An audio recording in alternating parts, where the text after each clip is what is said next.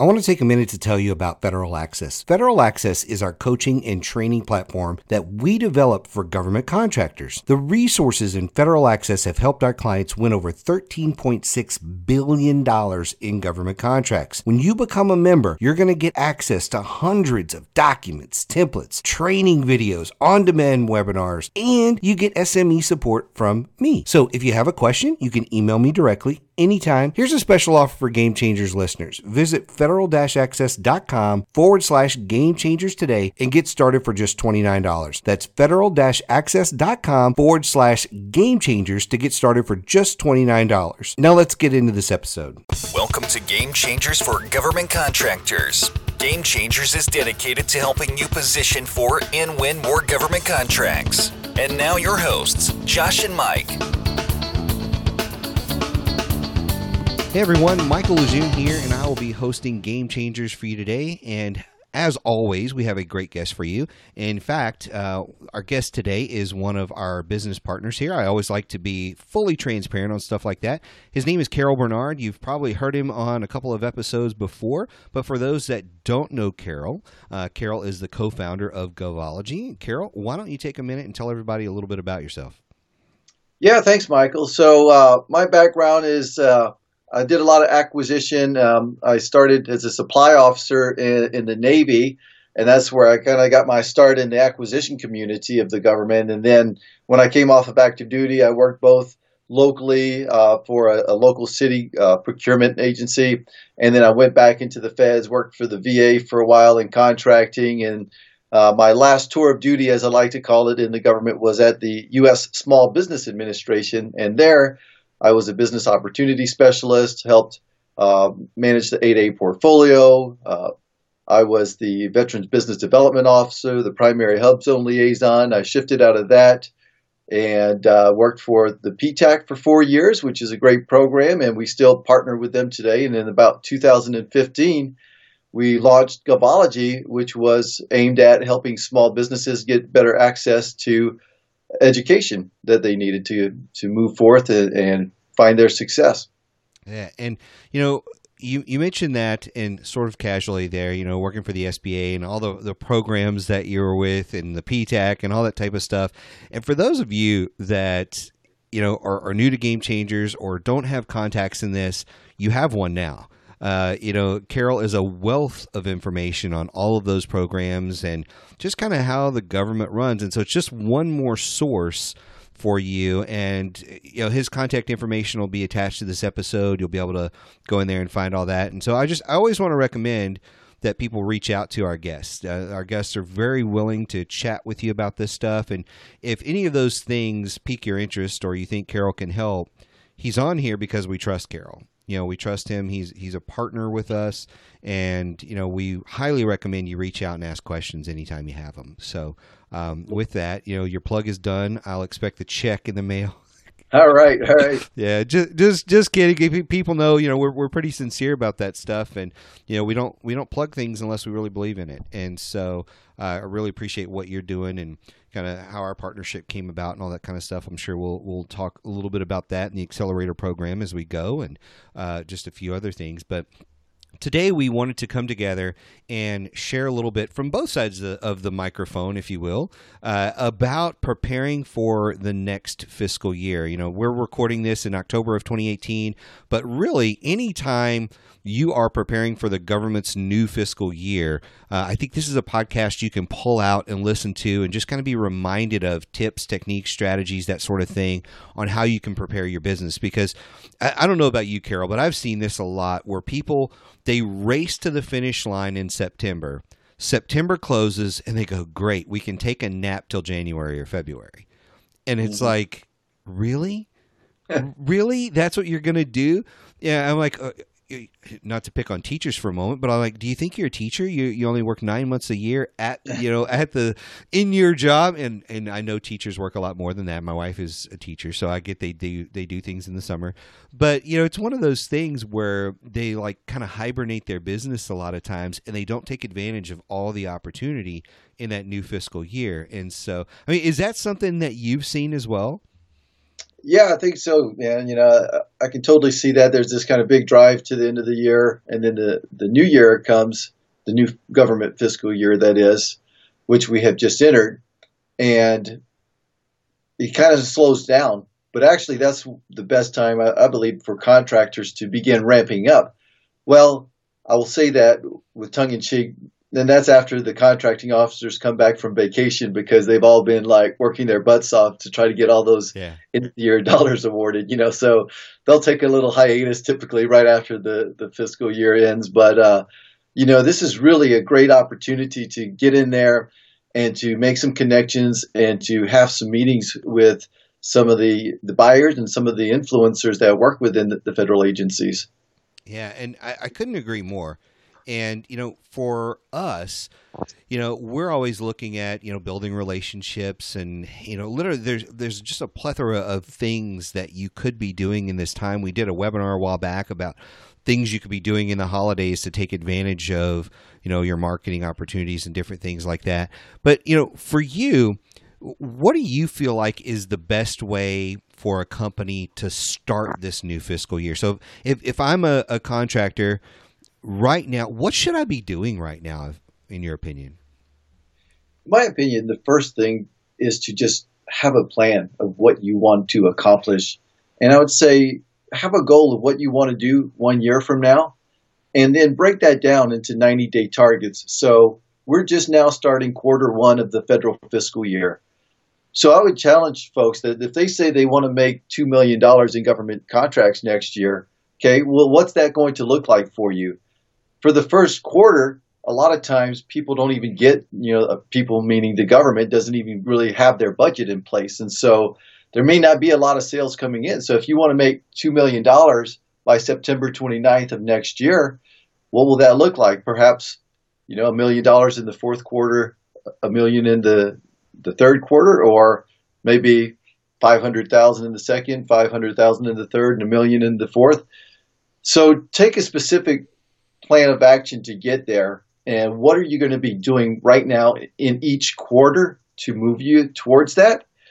Then once you figure that out, what I would say is to clear the noise and get focused. And what I mean by that is that there's so many things that people can do that they don't really necessarily even need to do the most important things.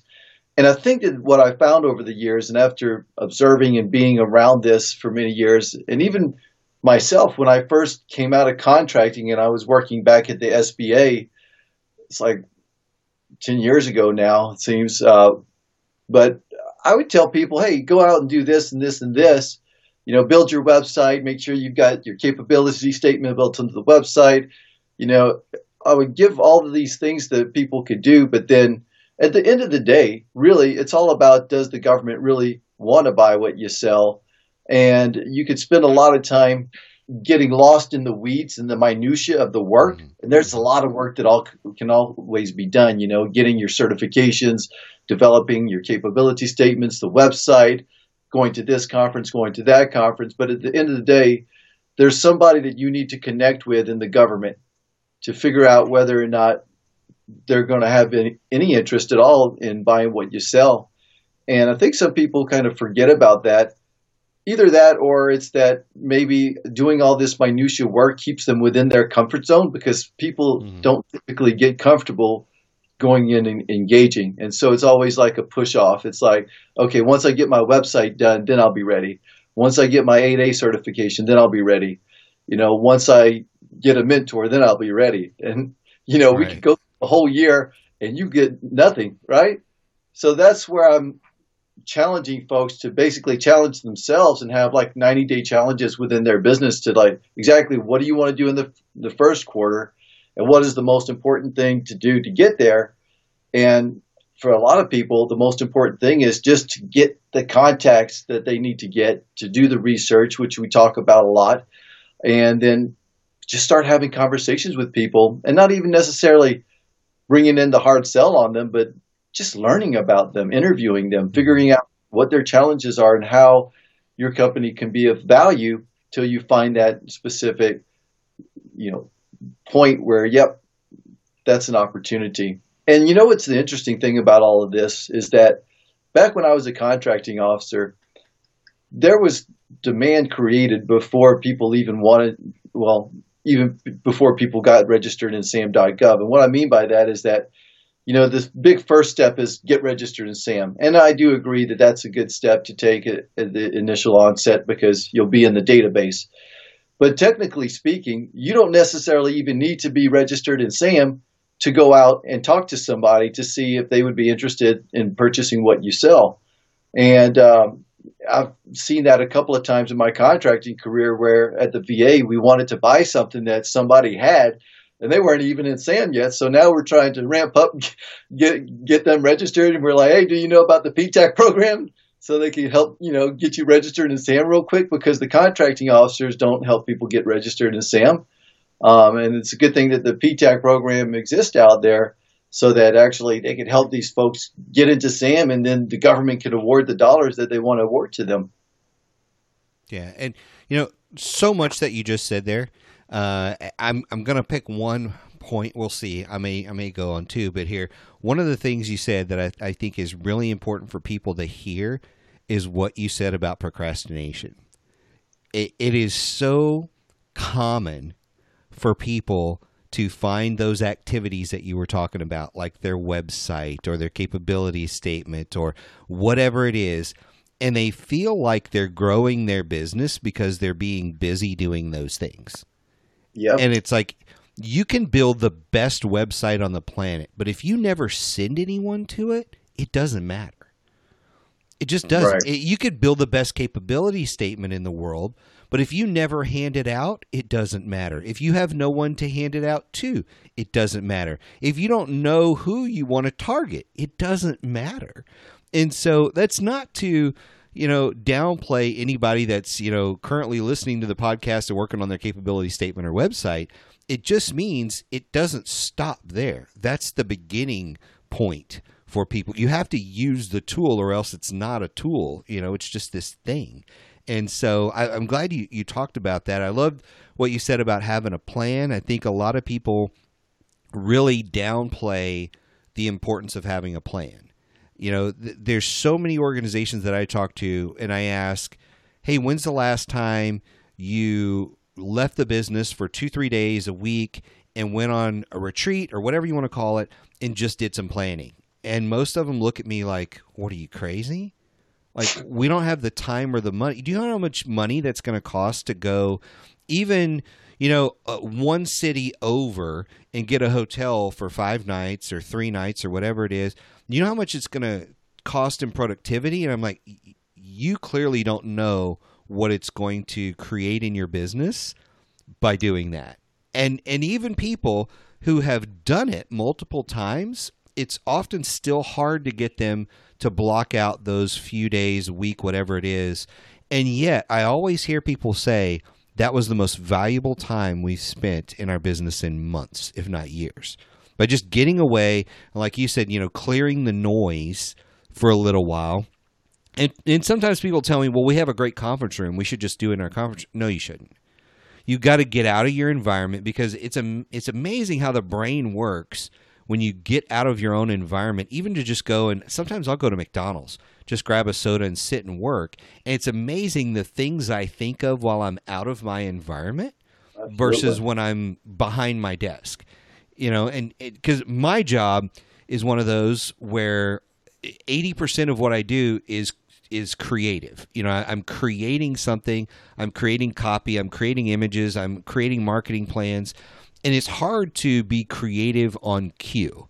A lot of people can do it very sporadically, but anybody can do it when you get them out of their environment. It's amazing how creative people get when you pull them out of that environment, put them in a fresh environment, and now there's none of the daily distractions there. And so I think it's really important for people to hear that about the plan, about those procrastination activities, and really looking at hunkering down and really focusing on what you actually need to be doing. And so really, really important stuff. And again, you said like 8 or 10 things there, and I'm like, those are the 2 I'm going to latch on to and talk about. So if you're listening to this, go back and listen to it again, because again, for us, a lot of times they're so casually, we just walk through some of these things.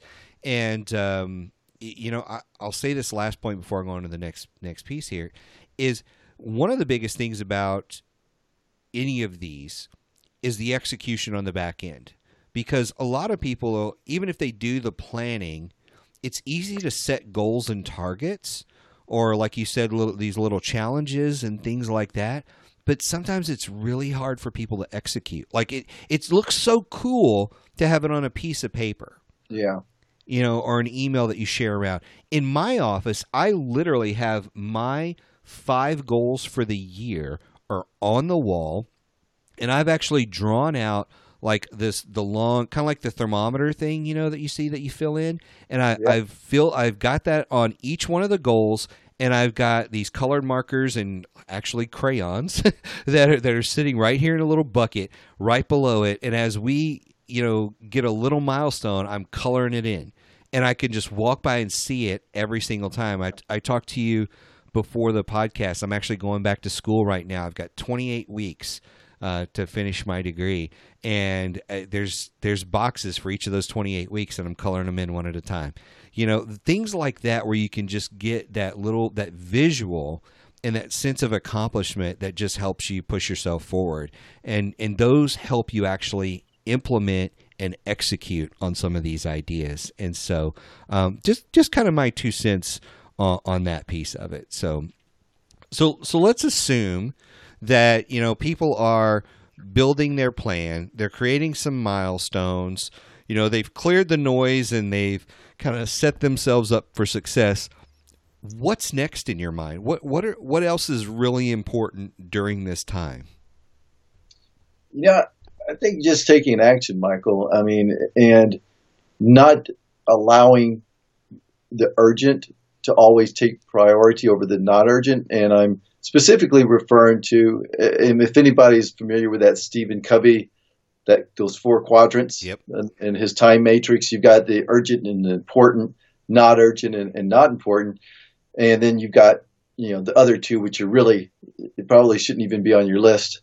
But what I've actually kind of observed, and I've learned this technique that recently this year, and it's produced a massive amount of power for me into really moving forward a lot faster in my particular targets, is that once you set those 90-day targets, if you take a look at all of that stuff that falls within those quadrants, what typically happens and what I've observed from coaching a lot of people over the years is that people operate from crisis mode almost all the time. That important and urgent box is always taking up all of their time, and they never really get an opportunity to work in that important but not urgent box. So that important but not urgent box just keeps getting kicked down the road until that becomes a crisis for them. Then that goes into the next box. And so what I found very powerful in this technique I'm employing in my business now is to basically take those 90-day targets and say, okay,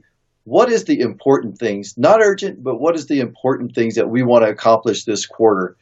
And then from there, break it down on a weekly basis and set a path, if you will. So, okay, we know where we want to accomplish for this quarter. What is it that we're going to do this week? What's the one big thing that I'm going to do this week to accomplish and move myself forward towards that important thing? So it's kind of like we're taking that not urgent, not important quadrant, and now we're placing an urgency on it. So we're putting the urgency ourselves on that so that we're able to move it and not just operate from that first quadrant of the box, which is the urgent and important. So we get to do the important things now that we really haven't done. And a lot of times that's kind of where you would hear the expression working on the business rather than working in the business. And within that, so one thing every week, and then within that, I break it down into about 4 or 5 action items specifically that I need to do within the week so that that one thing gets accomplished. And so then every week I'm moving towards knocking down the one thing for the week and then the one thing for the quarter. And it's really helped me actually move a lot faster towards the targets that we want to achieve for ourselves. Yeah, no, I think that's really powerful. And here's the one thing I used to tell people all the time. Everybody has a system, and everybody's system works for them. Even Tony Robbins, somebody that I've worked with, he built his system for himself. He built it for Tony Robbins. So you can't necessarily look at Tony's system and go, I'm going to apply that equally over my life. You might, and it might work for you perfectly. It might not. Right. So even, what Carol is describing here for everyone, you may be able to apply that exactly like he's saying. You may have to tweak it a little bit, but it's at least a starting point of a system that you can apply. One of the things I've recently started doing is in all of the tasks, because I don't know why. I don't like a lot of the task apps and things that are out there. I personally like, all of my tasks for the day on my calendar, because I don't, if I just put a task list and I can do it at any point, then I'm the kind of person I'll do it all at the 11th hour, right? So what I do is I actually schedule every single one of my tasks, and I've been doing that for years. So that's one strategy that I use. But the big thing that I've adjusted this year is I put a letter in front of it, and it's either an S or a T. This is either strategic or it's tactical. Which one is it? And I just have to make sure that every single week I am doing at least one thing that has an S. Because it's so easy to get wrapped up in those tactical things or the strategic things, and not do both. Having a good balance to them. There's a lot of things I do in our business that's tactical, but making sure that I'm also mixing in the strategic. There's a lot of people that are the reverse of that. But, because the strategic things are the things that are typically long-term, like you were talking about. And so having a good mix of strategic and tactical things help me make sure that I'm not only getting what I need to get done for this week, but I'm prepping myself for the future. I would think, to me, I don't know, we'll get your thoughts on it. To me, making sure you've got your SDVOSB, that's a strategic thing. It's not going to get done today, but it can get done over the course of 3 months or however long it takes, especially if you've got a lot on your plate. And it's long term, it's going to really help your company. And so for me, that would get an S. It's something I need to chip away at all the time versus some of the tactical things like making a phone call or a follow-up or whatever, and just having a good balance of that. So I think that's, it's one of those habits you can develop, but you don't necessarily have to develop it on your own. You can use some of these tools like your Outlook calendar, or, there's a lot of people that use Trello or Basecamp, or God, there's, 1,000 apps that'll, remind you every 30 seconds what your next appointment is or task or whatever. So whatever works for you, you don't have to use your Outlook calendar. You don't have to put an S and a T. You can do whatever you want. But I think to your first point there is taking some action on it. Yeah. Taking some action and probably doing something new, right? I mean, wouldn't you agree that, like, if you're going to experience new growth, you probably have to do new things? Oh, absolutely. I've had a few coaching sessions over the last few days where I actually drew out like a bit of a ramp, say like, okay, if you're starting right here, if the facts today are that basically over the last 3 years average, you've done $10,000 in business with the federal government, and now you want to go to 2 million, there's going to need to be some things that are going to change that obviously, if you keep doing the same things that you've been doing for the last 3 years, you're not going to hit that mark, right? Right. So you definitely need to make some changes with what you're doing in order for you to be able to get to that point. It just really kind of makes sense. But I'm glad also that you kind of mentioned the thing about everybody has their kind of own system for doing something.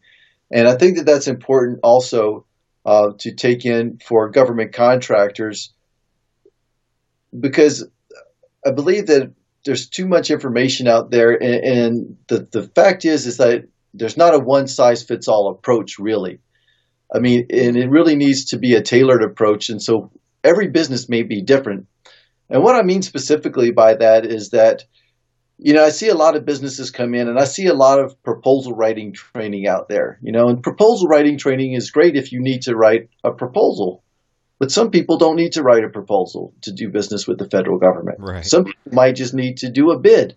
Yep. Which is a bit different than a proposal. It's just really numbers based instead of, having the best value approach. So if you're taking training to write a proposal when you really only need to do a bid, right? And the other thing with bids is that you don't really need to market as much if you know like where the opportunity is going to be posted. You go there, you get it, you put some numbers, and you submit it to the government. That can be very easy. For some people, it could just be, well, hey, I've got a one-page proposal with a demo. That's all I really need to do.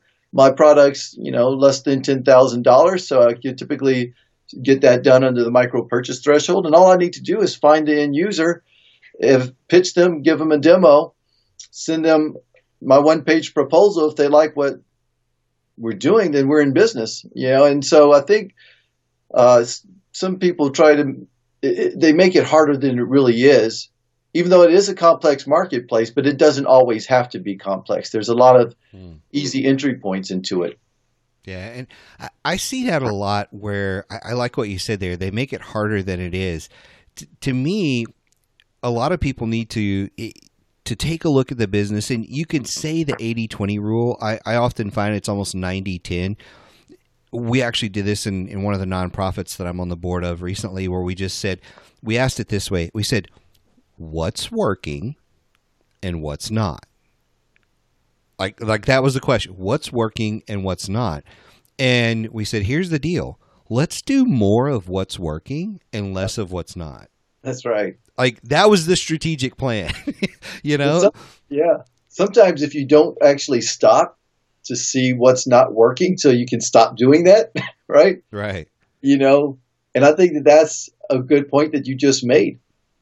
When you're here at the beginning of the year, new federal fiscal year here, that is, and you're looking to go somewhere at the end of the year, is just to basically stop, assess where you are now, and just what you said, what is working, what is not working, right? Mm-hmm. And then where are you going? And I think that you just can't set an arbitrary target without really knowing where you are, because I think a lot of people have just systemic problems and issues that they need to go and fix in order for them to get to that level that they want to be at the end of the year. So, but if we don't stop and look at those issues and fix them, they're going to be with us all year and continuing to restrain us. Right. Right. No, that's a wonderful point there. And I think there is somewhat of a lull right now in the market, in that October through, I almost see it just depends on what you're selling. I almost see it from like October to mid-January, mid-February, just depends. And then mid-February, just rock and roll time, right? But there's still opportunities right now. But I think if you've got some things that are broken, like your customer support team, like your help desk, like your product, or whatever it is, now is a great time to put some effort into fixing it, or your marketing plan or your sales team, or, your sales formula that you're using or whatever it is. Now is a great time to fix stuff. But I think you do have to get real and say, this is broken without saying, this is broken and it's all your fault. Right. It's too easy to say, sales are broken, so let's fire Mike and Carol and this person, and we'll just start over. And, I've always had to have this awkward conversation because I've been a business coach for many, many years. And you have this awkward conversation with a business owner where they say, Mike, I just can't find good people. It's one of my favorite questions in the world because I'm like, oh, man, this is going to be a difficult conversation. They're like, I can't find good people. I hired this guy and it didn't work. I hired that gal and it didn't work. I hired this person and this person and this person. Didn't work. And you sit back and you say, what's the one consistent factor in all of this? Yeah. And they're like, that people aren't any good. Nope. that salespeople lie on their resume. Nope. You are the one consistent factor here. And it's not saying you aren't any good or you are broken. It's you don't know how to train people to do what you've been doing so well. Because typically the owner is the rock star salesperson initially in their company, and often they don't know how to train that person to be just like them because they want to force them to use their system when they're probably the only person in the planet that can use it, and they won't let them adapt it in any way. And they're like, why are all these salespeople so horrible? It's like, well, you as an owner need to get better at recruiting and training, because that's another thing. And not to get off on a tangent on this, but when people bring new people on, one of the first questions I ask is, so what is your onboarding process? What's your training process? And they're like, oh, it's all on the job. And I'm like, how well is that working for you? Yeah. So I mean, these are things that you could be fixing right now. And if you've got good people, but they're not getting the results you want, maybe it's your approach to how you manage those people, or how your manager manages those people, or whatever it be. But now's the time to fix it. And, when I look at this, I'm always looking at, I don't need 100% growth out of them today, but I'd love to see 100% growth out of the year. So if I can get 2% personal development out of them a week, over the course of the year, I'm going to see a totally new person changed by the end of the year. So let's focus on 2% growth a week on, whatever skills or traits that I need out of this person to get that development long term. But it starts right now, while you have the time, like Carol said earlier, to clear the noise and really focus on this stuff. And so we've talked for like 20 something minutes at this point, Carol, and we've been focusing on kickstarting this new fiscal year. What have we missed so far? What's a big one we've missed so far? One of the things I wanted to chat about with you is that we've had this great partnership together, and we just rolled that into the Govology platform this year. And so now we've got all of the federal access resources built into Govology, and we call it the Govology Accelerator platform. And I know that it works as such a great marriage, I feel, because we kind of ran parallel for a while with the same mission, in that we really want to help businesses get into their contracts in a quicker time frame than, what is it, 18 to 24 months or so? If they're lucky, right? Yeah. And so we want to really kind of reduce that time for them. And so I thought we might talk about, how do we accelerate folks in the marketplace? And I know you guys have been out there doing this for a while, so I was going to reverse interview you and say, what have you guys found that has been working to help small businesses accelerate? And, I think for me, one of the biggest things that I see is some of the things we've been talking about, taking the step back and doing all that, using this time really, really wisely right now. But one of those things that I know it's going to sound like a swear word when I say this, but really getting focused on your niche and really understanding who you actually service. I think that's one of those things. And, people always tell me, well, what does that look like? I'm already a government contractor, so I've already eliminated most of the commercial market to focus on government contracting.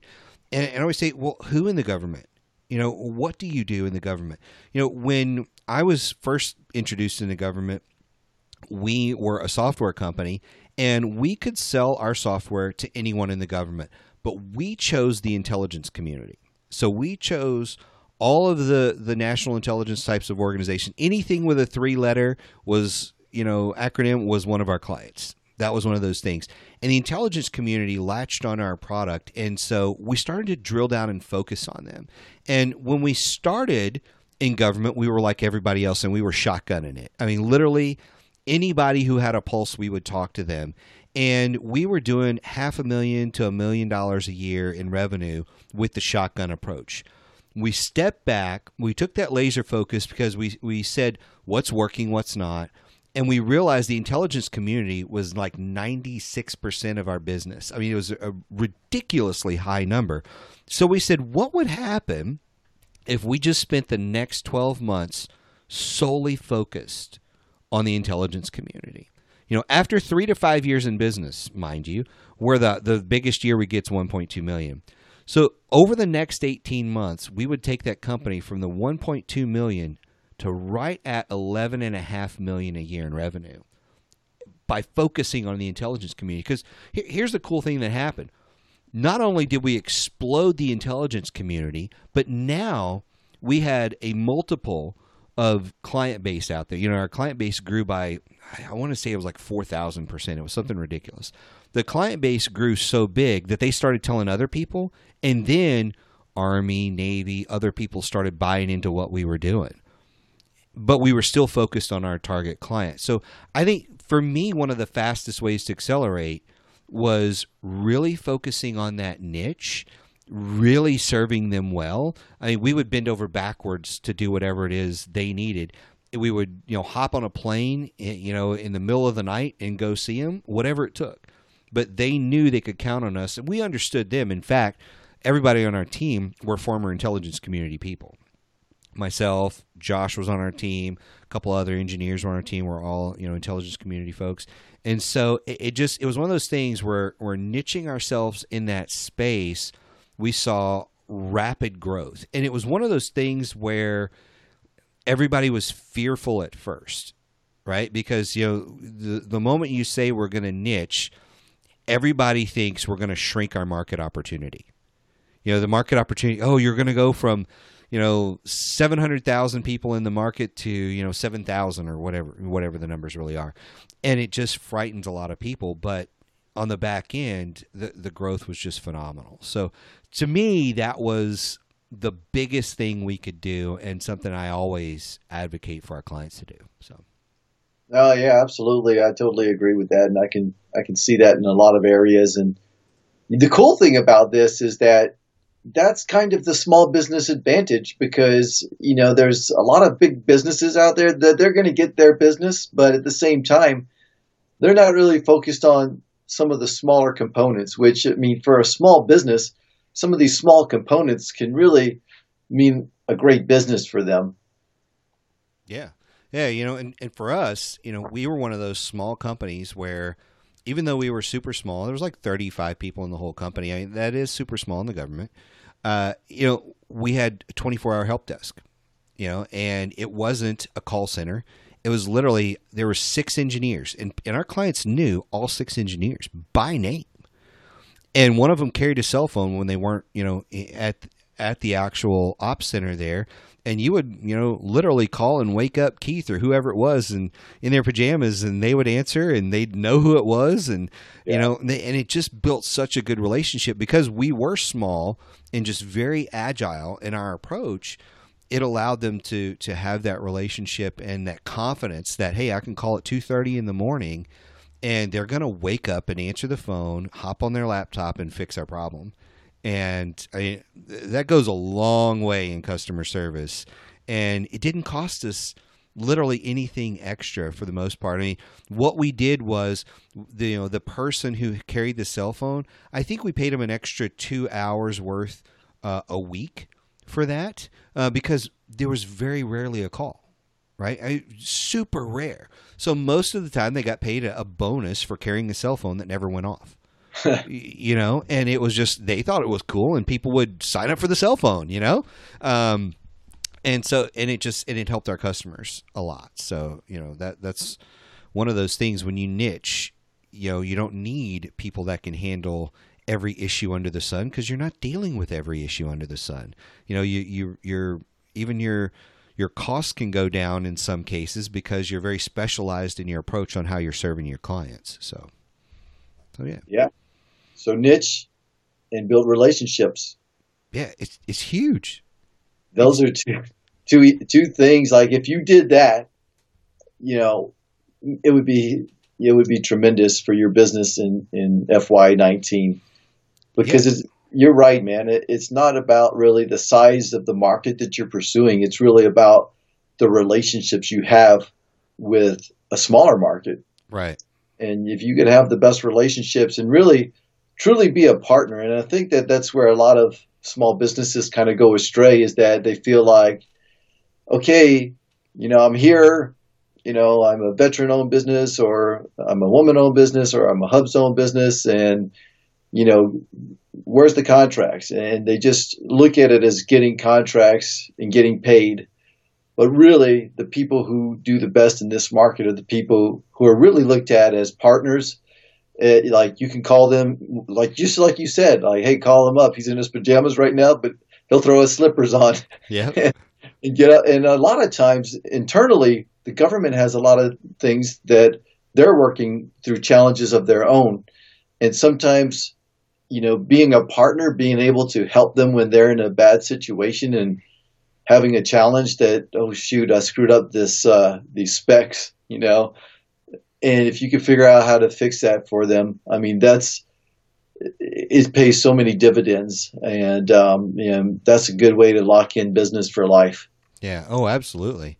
And when you can fix their problems, man, it goes a long way, and they always remember it. And, we dealt with software, and we dealt with software that was connected, again, in the intelligence community to servers all over the world. And at any given moment, there could be a crisis. And they were using our platform to discuss that crisis and create plans and things. So inevitably there were problems, right? And we were right there to fix them anytime there was a problem, because they could not, downtime was unacceptable. Right. And so when you're in that kind of environment, that's just how you have to live. You have to be in that space. And, the one thing that I would say, kind of to tack on to your niche and your building relationships, is, and again, I know this is probably going to sound like a swear word as well, is having some patience. Having the patience to say, let's do it right. Because my friend Scott says this all the time. He says, you never have the time to do it right, but you find the time to do it twice. And I use that all the time with my family, and because they're like, well, we'll just do it later. And I'm like, why did if you don't just throw the dishes in the sink, but you actually rinse them, then you won't have to clean them off when the dishwasher doesn't do it or whatever, and it's like, we'll just do it later. And no, do it right the first time. And I think it's the same in government, where people say, well, we don't have time, so we're just going to go out, we're going to do a bunch of bids, we're going to write a bunch of proposals, and we're just going to keep swinging because it's all about the numbers. And they get 2 years, 3 years, 4 years in, and they're super frustrated. Yeah. And, again, go back to what the SBA says about small businesses. Most do not survive the 3-year mark. And the reason a lot of them don't is because they don't take the time to do it right. They take the time to do it twice. And they're so focused on doing activities because they feel like that's going to spit out an immediate result, versus taking the time, building the relationships, and doing things. Because imagine if going in, you're going to take 3 years to get it done, just, churning and burning, as they say. Imagine taking the first year to do it right, so that midway through the second year, you're actually achieving some things. By slowing down, you actually move faster. That's right. And it doesn't make sense. Like, it makes zero sense. Even with this podcast, when I sat down with Josh and convinced him to do the podcast a couple of years ago, and I pick on Josh about this because, we are two opposite sides of the coin a lot of times. Regardless of what it is in life, we're often opposite sides of the coin. And I think that makes a great balance for us. But, when I sat down and looked, it was like, how long is it going to take to actually build some traction in a podcast? And I'm like, we're going to have to do 30, 40 episodes before it really builds traction. Because, the worst thing in a podcast is you go and listen to one episode and you're like, oh, that's really good. And you're like, oh, that was the only one. They just started. And then they don't put out an episode for a month. And then, and you might go back to, but when they have 30 or 40, it's just like Netflix in our Netflix culture, where you start binge listening. Yeah. And that sort of thing. And so we have a lot of people that email us today that say, hey, we're binge listeners of Game Changers and blah, blah, blah, and hey, and so today, 3 years after we've been investing in Game Changers, the last year or so, that's the number one place we get clients. Where people are like, hey, I found you on Game Changers, blah, blah, blah. Because we've taken the time, we've built an audience. Thank you all. I'll take the audience break there for a moment. Thank you all for listening and being binge listeners of Game Changers. We really appreciate it. But Game Changers is an example of taking the time to invest in your audience, and it's paying huge dividends for us on the back end. I get emails all the time from people saying it's paying huge dividends for you too. And so that was the goal, a win-win. And so just having the patience in your business to say, we're going to take a step back. We're going to do it right the first time. We're going to build those relationships, make those phone calls, do in football, do the hard yards. We're going to do the hard yards that need to be done so that we can score the touchdown. And so, I don't know. That's my 2 cents on that one. No, I love it, man. Yeah, it's good stuff. So, did we miss anything today?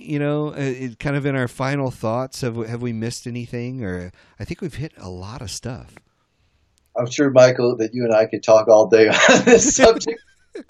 Yeah, absolutely, man. And there's like so many nuances and so many things, but I mean, I think we kind of covered the big things. Trying to help people figure out the starting point and some things that they can do to be successful in this upcoming year. And yeah, I'm excited about this opportunity now that we have all the RSM resources built in, and we're also doing a monthly group call with our accelerator members as just a way to actually build in some accountability, which I guess maybe is the last piece that we didn't really talk about, but it's the accountability. And, whether that's, being in the accelerator program or just having some accountability to make a commitment and then have somebody else kind of hold you accountable. There's a lot of leverage in that, because sometimes, if we're holding ourselves to be accountable, forget about it. Right. Right. So that's part of what we're building into our group coaching calls, is a way to basically help answer questions for people as they go through these trainings that we've got. They go through some of the resources that you guys have built in within the RSM Federal, all the great resources there. So we try to give them some guidance there, but to also hold them accountable and clear the noise. And I'll just leave you with one example. Yesterday we had our accelerator call, and the month before, this gentleman, they're pretty new. They're eligible for 8A. They've been out there doing business for a long time. And he was kind of getting bogged down just within his website. I said, well, where's your website at right now? He's like, well, we got to get a copywriter. The webmaster's telling me I need to get this copywriter to do all this stuff. And I say, look, man, just get your website done, and then you can add enhancements to it later.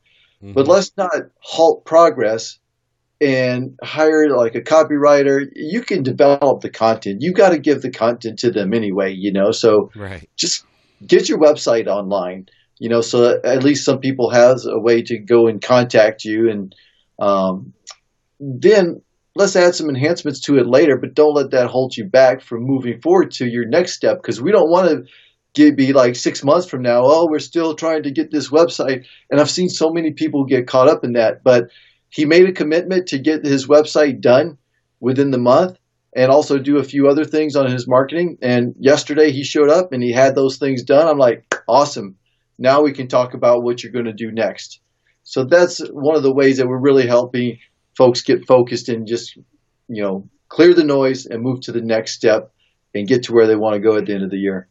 Yeah, I think that's awesome. And here's what I'm going to say about that. I think accountability is one of the most priceless things you can get from a coach, a consultant, or whatever. And it's one of those things that, again, you don't want to show up, whether it's a sense of embarrassment or whatever, you don't want to show up to the next call and not have your homework done. You just don't. And I've never been the kind of coach that yells at people or belittles them or any of that garbage, because I think it is garbage.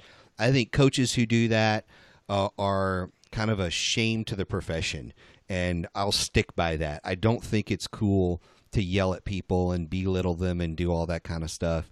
It may work in sports, but it just doesn't work in business. It just doesn't feel good at all. You wouldn't do it to your kids. You shouldn't do that to a client. And my little soapbox there, but I feel like a huge part of our job is to be a cheerleader, to be an encourager, to be somebody who can say you can do this, but also to show up next time and be like, I expected you to do it, And, there shouldn't be any roadblocks. When you commit to something, there shouldn't be any roadblocks. If there are roadblocks, you should let me know prior to the call. What are those roadblocks? How can we, and not like an hour before the call, like a week before the call, how can we get over these roadblocks so we can help you get to the call next week and have accomplished what you said you were going to do? And I think even having that level of accountability helps a lot of people dial down the stars in their eyes, where they're like, oh, I can contact 3,000 people by phone between now and next week, and I can increase our business by 10 million in revenue, even though we're only $100,000 business. I can do that all this week. Where you start having that accountability, and they start to get a lot more realistic about their expectations and things. And so there's so much value. And what I would say, if you're a business owner listening to this, is don't look at the monthly spend that you're putting on, whether it's the accelerator program or whatever program it is that you're in. Don't look at that amount of money and say, that's the value I get out of, having someone to hold me accountable, because it's not. The value you get out of somebody holding you accountable is probably 100-fold of what you're paying to be in that accelerator program, because you're developing a skill, you're developing a habit, and having that person there that you trust, that you believe in to hold you accountable, it's priceless. It really is, because it's not just the accomplishment you make this month. It's going to pay dividends as long as you own your business, and probably if you start another business. So you can't look at that investment, whether it's $50 a month, $200 a month, $1,000 a month, as it was $1,000 a month to get that. No, it's not. It's not the one-time accomplishment. It is the rest of your life accomplishing things because you have this person, this program in your life. And so I just can't say enough about that, because I think people really belittle and undervalue the accountability piece. So I'm glad you kind of closed with that. So normally at this point, I thank you. I kind of give a little plug for our sponsor, but today our sponsor is the Accelerator program. So why don't you take a moment, tell people how they can become Accelerator members and kind of where to go and that kind of thing real quick. Yeah, we have all of the information on our website at www.govology, govology.com/accelerator. And that will take you right into the page, which shows you all of the resources that you get. If you want to call me up personally, my number is 888-643-4276, extension number 1. I'll be happy to talk with you more about what that program includes and how it can help your business. Yeah, awesome. So thank you for, being on here today. Thank you for, talking about the Accelerator program, what they can do. And so if you don't know this, folks, if you join Accelerator, one of the cool gifts you get is our government sales manual. So that is included with this. It's free. It's part of the Accelerator program. You get the award-winning government sales manual when you become a member. I hope many people listening today go out and become a member. We'll also have contact information for Carol, links to his website, all that kind of stuff will be on the webpage here for this podcast. So go on there, take a look at that. That'll have all that contact information if you need to contact Carol. So again, thanks again, Carol. I really appreciate you being on. We'll have Carol on again in the near future. Yep. Thank you, sir. Really appreciate it. And just take a minute here to thank all of our listeners. I really appreciate you guys, gals, folks, just coming in and listening, making us what we are today. Really appreciate it. Wouldn't be anything without you. And remember, you can get every episode on iTunes. Just hunt down Game Changers for Government Contractors. Subscribe to the feed. You'll get every episode on your favorite podcasting app, whatever that might be. It's all funneled out there through the internet. So good luck finding that. It's super easy. And tune in next time for lessons from our experts on how you can win more government contracts. Thanks for listening to Game Changers for Government Contractors. For a full list of episodes and other resources, be sure and check us out on the web at www.rsmfederal.com/gamechangers.